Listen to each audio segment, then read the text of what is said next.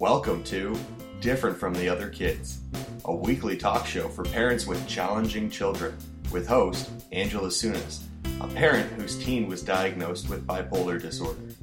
Each episode, Angela will have a discussion with an individual or professional within the mental health community. Different from the Other Kids, Season 1, a production of Marketing Maven. Hello, everyone, and welcome to Different from the Other Kids, a podcast for parents with challenging children. I'm here tonight talking to Julie. Welcome, Julie. Thank you, Angie. I was finding this really interesting in the Toronto Star the other day, if only because Julie's story, and we're going to be speaking to her husband Ian in another episode, and then we'll be speaking to them together in another episode.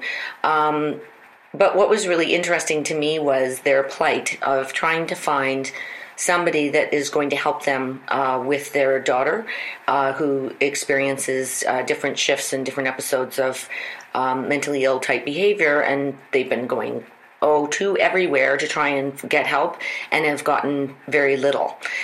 So I found this article in the Toronto Star excellent because it totally captured what it is that's kind of happening in at least the province of Ontario, as far as I can tell. So according to the Toronto Star, in an article by Laura Armstrong, Sunline Airlines turned around a plane about 45 minutes into a flight Friday morning after a passenger allegedly made a direct threat to the aircraft.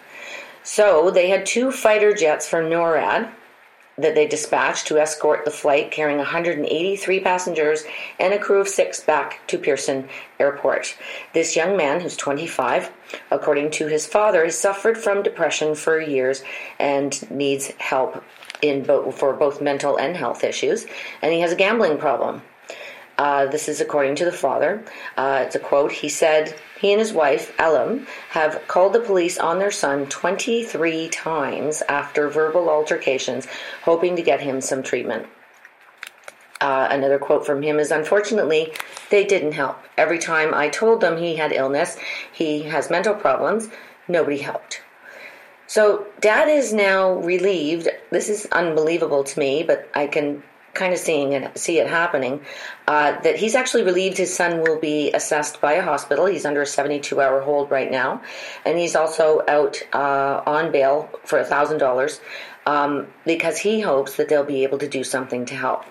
So I guess my frustration, and Julie will hear me when I say, I cannot believe that it actually took an incarceration of this young man for him to get the help. Julie and I have had conversations in me trying to help her to get some of the resources that are available around, only because I've been through part of the process. And she just keeps coming up with nothing, brick walls. She goes somewhere, all she gets is a no, slam door. And her child is still really undiagnosed. She's now medicated, but that's very recent. And it's been, I've never heard of anybody as parents going through what Julie and Ian have been through. So I'm very happy that they're here. I'm very sad for their story. And if you don't mind, Julie, I'd love to, if we could take it back to you just giving us a general synopsis of, how it is that you knew at one point or another that you were having difficulty with this child, and kind of take it from there, from kind of a childhood perspective, if there is one, or when it kind of showed up. I think that somewhere around the age of 2, we saw signs that something was not quite right, but we didn't act on anything because you kind of go into denial as a parent and you think, well, it's just a phase, it's just it'll pass. But I think around the age of 2, I think my first sign, and I'll never forget it, was around the age of 2, I was doing Sophie's hair, and I finished doing her hair, and I came around the front of her, and I knelt down in front of her, and I looked her in the eye, and I said, "Oh, you look so beautiful." And I remember she scowled at me, and she put her hands in her hair, and she messed it up, and she stomped out of the room. And it was my first indication that there was something not quite right. And from there, We always noticed that she wasn't able to have friends, maintain friendships. She struggled in school, and we weren't really sure of all of the struggles because we had her in the Montessori program up until the age of 8. And we sort of thought that she was thriving in that program, and then we put her over into the public school system where we realized that she was not thriving, and she was way below grade level, at which time we started looking for assessments. We put her in a tutoring program through Oxford, trying to bring her up to grade level. She just wasn't able to catch up. So that's very common to have a learning disability. Did they tell you, was there a learning disability that they diagnosed or that they told you about? No. Oh. No. So nobody gives you anything, do they? No. You got nothing? No. Okay. Sorry, go ahead. Okay, so finally in 2011, we sought out a neuropsychologist to have a neuropsych evaluation done, and the results of that were many. We learned that she had very slow processing disorder. She was in the 4th percentile, very slow working memory. They said she was suffering from anxiety and depression. She was extremely rigid in her thought structure. Even though she would see that a strategy was unsuccessful, she would never veer from that strategy. She would stay stuck on the same course. She wasn't able to look outside of that and try something new. Okay. So at what point would you say that things... I would assume that it escalated at one point as she became a teenager, I'm guessing. She was always explosive, and she could be unkind to me, certainly, and to her dad, but more so to me probably just because I was more available to her.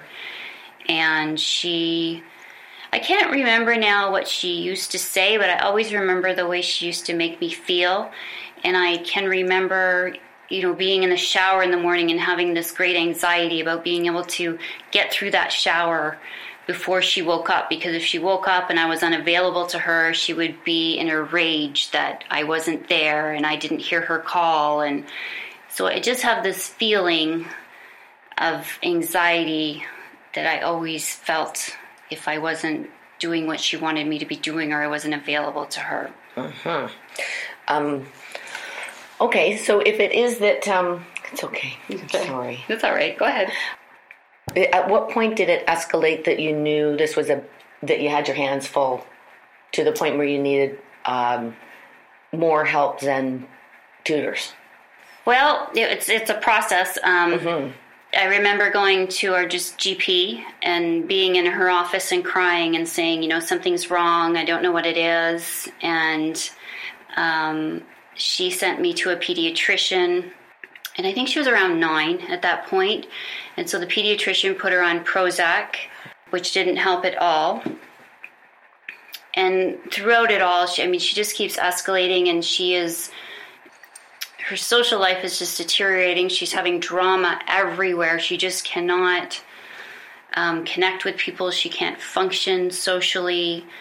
And the more that drama that she encounters outside of her home, the more drama she brings into the home, and it just keeps going and going to the point where she's, putting holes in walls and screaming, and she's hitting, she's threatening the dog, she's threatening herself. And when she threatens, if you don't mind, what is, specifically, what is threatening for your family? What is that? Well, it came to, her grabbing a knife out of the drawer and, sort of slyly looking at it and saying, oh, this one will do, in a way where, she was holding it up to you like she was going to stab you with it. She held a ice skate over her head and threatened her dad.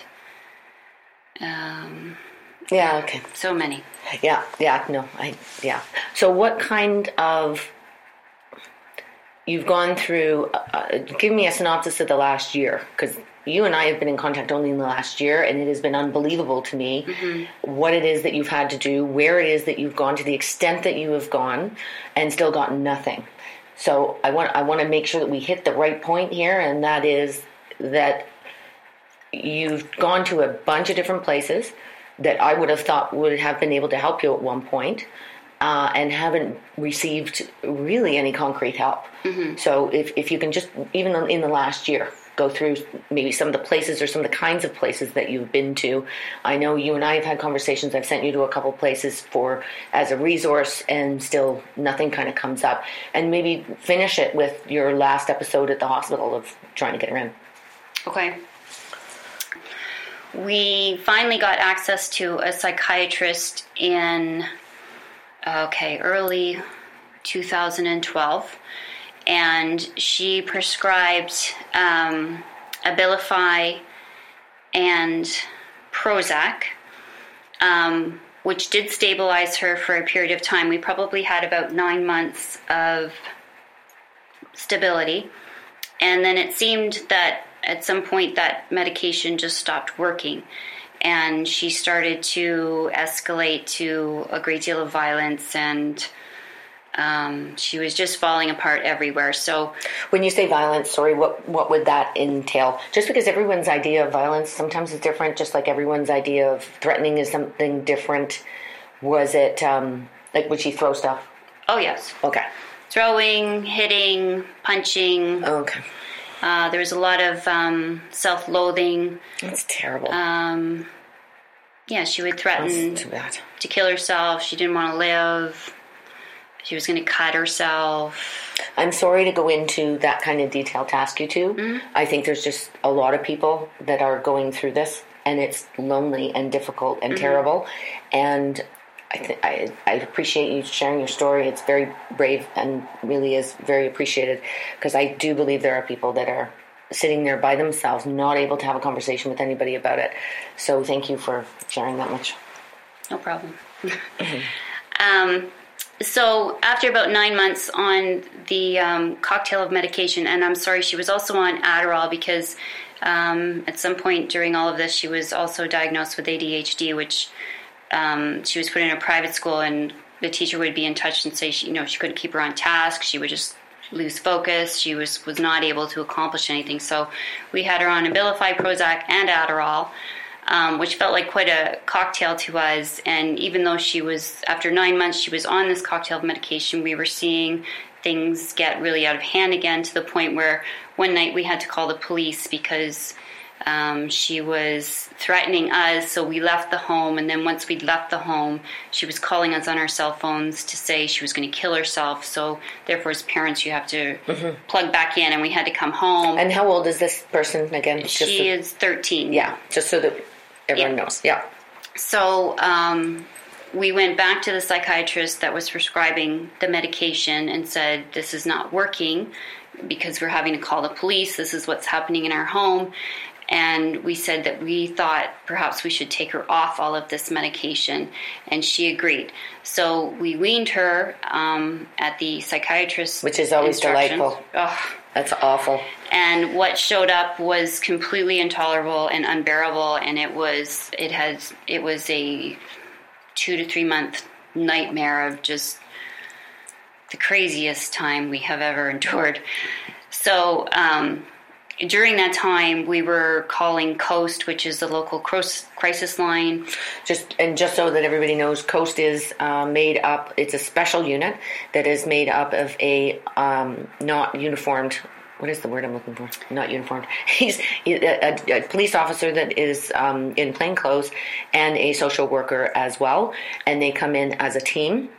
If it is that the person in question that they're calling about requires hospitalization, then the social worker is able to do intake. And if it is that they require incarceration for whatever reason of what's going on in the home, then the police officer is there. So they work in tandem. I've met them through 2 different incidences. And one of them was just a house call, actually, when my daughter got back from the hospital. And in my experience, they were excellent. Mm-hmm. Were they really great with you too? Well, it took 3 or 4 phone calls before you got them. Well, no, before I could actually get them to our home, because they would, talk to you on the phone, and then they would say, okay, well, let us talk to Sophie. So we would de-escalate the situation, and they would tell us they didn't have a team available, that if things flared up again, that we needed to call 911. And in 2 cases, we did do that, but we had them attend once, and then another time they were really busy. They couldn't get anybody out. So they said they'd get there as soon as they could. By the time an hour passed, Sophie had gone to sleep, so I would call them back and say there's no sense coming tonight. So it took 3 or 4 calls to Coast before I finally had a team come to our home, and they were fantastic. And it was finally through that contact that we got in contact with a nurse practitioner who worked for Coast and for another service in our city. And she finally called me one day, and we had about a 10-minute conversation on the phone, and she said, this is the medication I think to be on, and she dropped off the prescription the next day. That's unbelievable. I've never heard of such a thing. I know. I mean, thank God something finally gave. Yeah. But yeah, I've never heard of such a thing. Yeah. So she prescribed Zoloft and Seroquel, and it has changed things dramatically. Things are not perfect, but it certainly calmed things down and de-escalated the violent and suicidal sort of chatter. Right, but that's new, right? That's only in the last how many weeks? That's the last 3 weeks. Okay, and then you also had an opportunity, which is fantastic. I'm so happy for you. This is the most respite care I think you've had ever, because Sophie is so attached to her parents and has a difficulty detaching. This is the first time she's actually really gone anywhere, right? Yes. Which is so exciting. She left yesterday for everybody, not just for you guys, for her too. She's gone to a camp called Camp Kodiak. Yes. And it's in Ontario, Canada. And tell us about that experience a little bit. Tell me just a little snippet about Camp Kodiak, because I also like to give parents, because there are some kids there from the United States as well. So I think it's probably a half-decent resource, at least for somebody to look up, to know that there is a camp that exists like this. Mm-hmm. It's called Camp Kodiak, and it's a specialized camp that caters to kids between the ages of 8 and 18 that are diagnosed with or without, it does take mainstream kids, but learning disabilities. Developmentally delayed, I think. Neurologic, what was it that we looked at? Neurologic, crap. Go ahead. I can't remember. NLD. NLD. ADHD. And high-functioning Asperger's. Mm-hmm. It is focused on social skills and teamwork. The minimum length of stay for any child is 3 weeks. Sorry, I'm going to interrupt here. The NLD, I had never heard of it either, and Julie was talking about it today, and when I looked up the camp, NLD was on there, and that's nonverbal learning disorder, which just basically says that they're highly verbal, with the areas of deficit being in the nonverbal domains. Not exactly sure what that looks like, but I can guess from experience. So I'm go not ahead. sure either. So yes, we dropped her off yesterday, and tell them how you're feeling. Well, it's so bizarre to me. I came in and I thought, oh my God, I'm going to look at Julie. I said, Julie, you look great. You really look relaxed, because she's been so stressed in the last, 6 months for sure. Mm-hmm. And how are you feeling? Well, I'm a mess. I'm full of anxiety because I don't know what's happening, and I'm very concerned about whether or not she's fitting in and she's liking it and she's feeling safe and secure. So, I'm crazy when she's here and I'm crazy when she's not. Mm-hmm. Really what it comes down to. Mm-hmm. Okay. Give me just a general, because this is the main thrust of this conversation with you guys, is to make sure that there are people out there that are experiencing the same frustration, that same brick wall that you keep running into. Do you have an idea of how many hospital visits that you've been to? And tell us about the last one that you were on, even if it's briefly. Because that one kind of floored me. Because I kept saying, okay, if the system isn't going to work for you, you and I had a conversation, and I said, exhaust them. I said, keep calling the police, keep calling ambulance, keep calling Coast, keep showing up at Emerge. She'll end up with a rap sheet, and hopefully somebody will recognize that there is a real issue here. So if you can just give me an idea of how many visits you've had, do you think? Probably aren't that many because you try and keep them within your house. But tell us about the last hospital visit. Let's do that. Okay. Last hospital visit was July 1st, and Sophie woke up that morning, and we were not even out of our bed, and she came into our room, and she was threatening. She was threatening us. She was threatening herself. She was threatening the dog, and we had been through this daily for a couple of weeks with many calls during that couple of weeks to Coast and to the police. So we said, that's it. We're going to the hospital. So we all got ready. We went, and we made it through. And she was, for the first time, saying she would go, correct? Yes, she wanted to go. She feels out of control, clearly, and very unstable. So she very willingly went.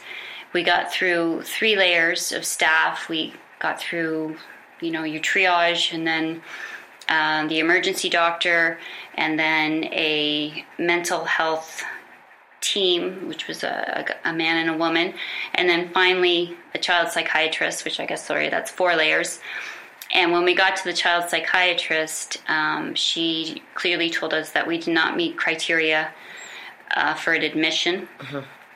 And I think a lot of this is because when Holly presents, she presents so calm and composed, and she's able to say, I think she usually says, I feel sad, I feel unhappy. It's nuts. But so anyway, the child psychiatrist told us we did not meet the criteria for admission, and told us that we were going to be sent home, and that if things escalated again, we needed to use emergency services.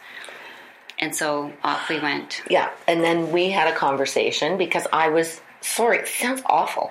As a parent, I was lucky. Mm-hmm. My child overdosed on her meds on purpose, and that was my luck instead of yours, mm-hmm. which is, we had a conversation, I'm going to say it right out loud. You said apparently there's supposed to be some blood mm-hmm. before anything happens. And that is...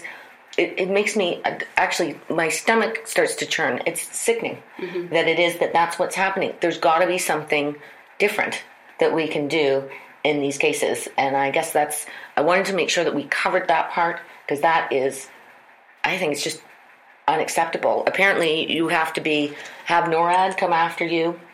And you have to have a plane with 183 people that get turned around, and a SWAT team that comes onto a plane before you get any kind of mental help here. It can't. The parents went to the hospital 23 times. I don't know how many times you went, Julie, but you went a lot mm-hmm. in the last 6 months. I don't know how many times it was, but you reached out for help a lot.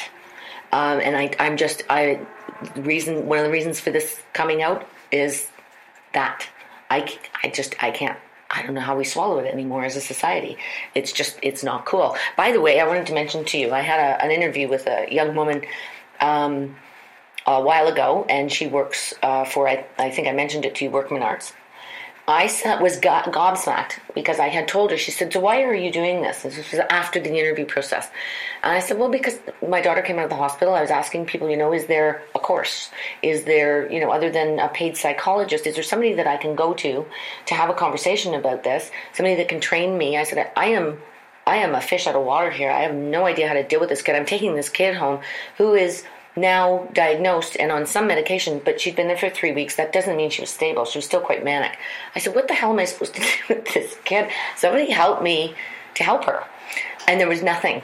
And you know what? She turned around and she goes, well, have you ever heard of such and such? And I was like, no.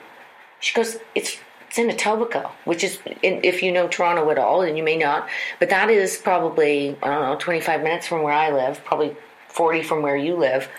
And it actually makes me mad every time this happens, because somebody will give me a great resource and I'm like, where has that been? And I've been yapping for 2 years.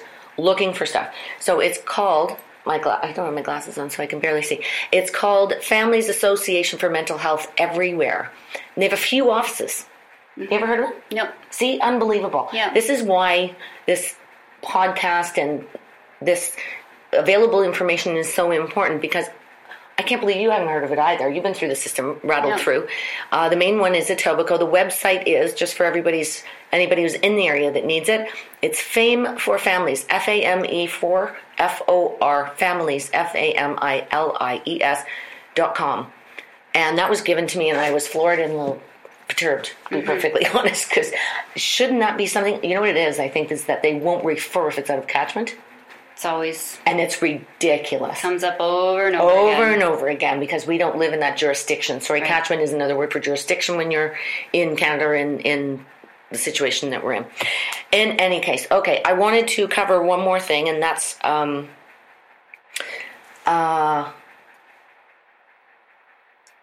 Okay, we went through some of the episodes, but one of the things that I have read that can be helpful is to plan for episodes. Now, I know my daughter's bipolar. I think your daughter's quite different, and I think it's a complex diagnosis, is my guess. So I can't say, but she does seem to be a bit episodal, right? Yes. Yes.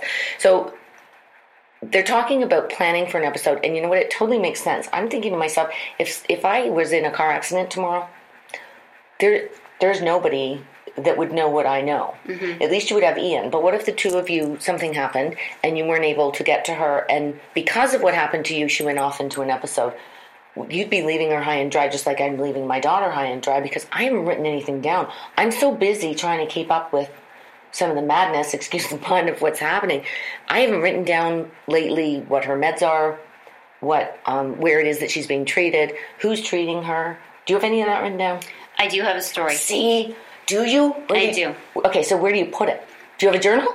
I have journaled it all, but wow. In the last, about a month ago, after a visit to our GP, she said to me, you need a story. You need to have a story so that if you have to go to the hospital again or you have to call 911, that you have a piece of paper which has dates and diagnoses and interventions and everything written down. So I do have a story. It's about 2 pages long. And if I ever need it, and I actually have it in the glove box of my car. Oh, see, that's smart. So if I have to, it's there.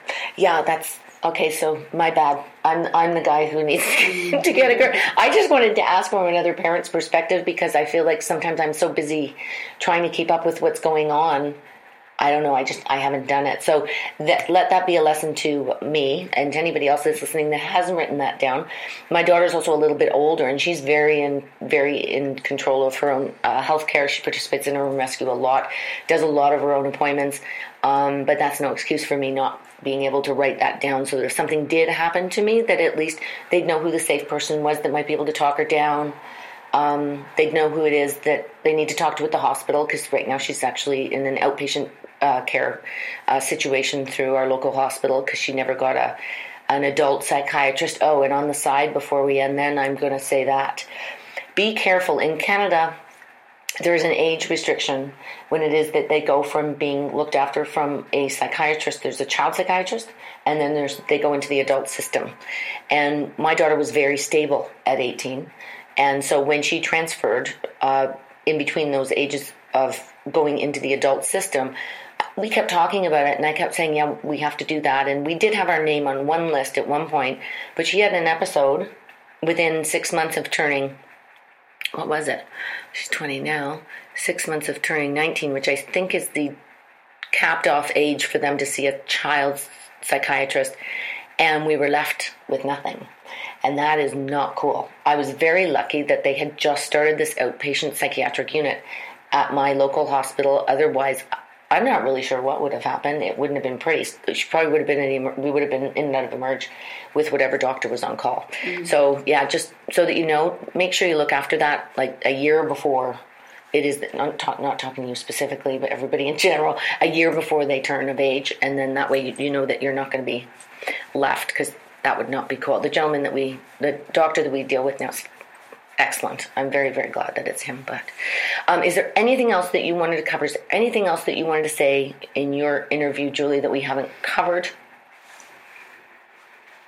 Oh, please give me, remember that conversation we were having about there's a blog that you are active on. It's a online support group. It's conductdisorders.com, and it is a place where you can post and receive support and advice, and I have found it to be very, very helpful.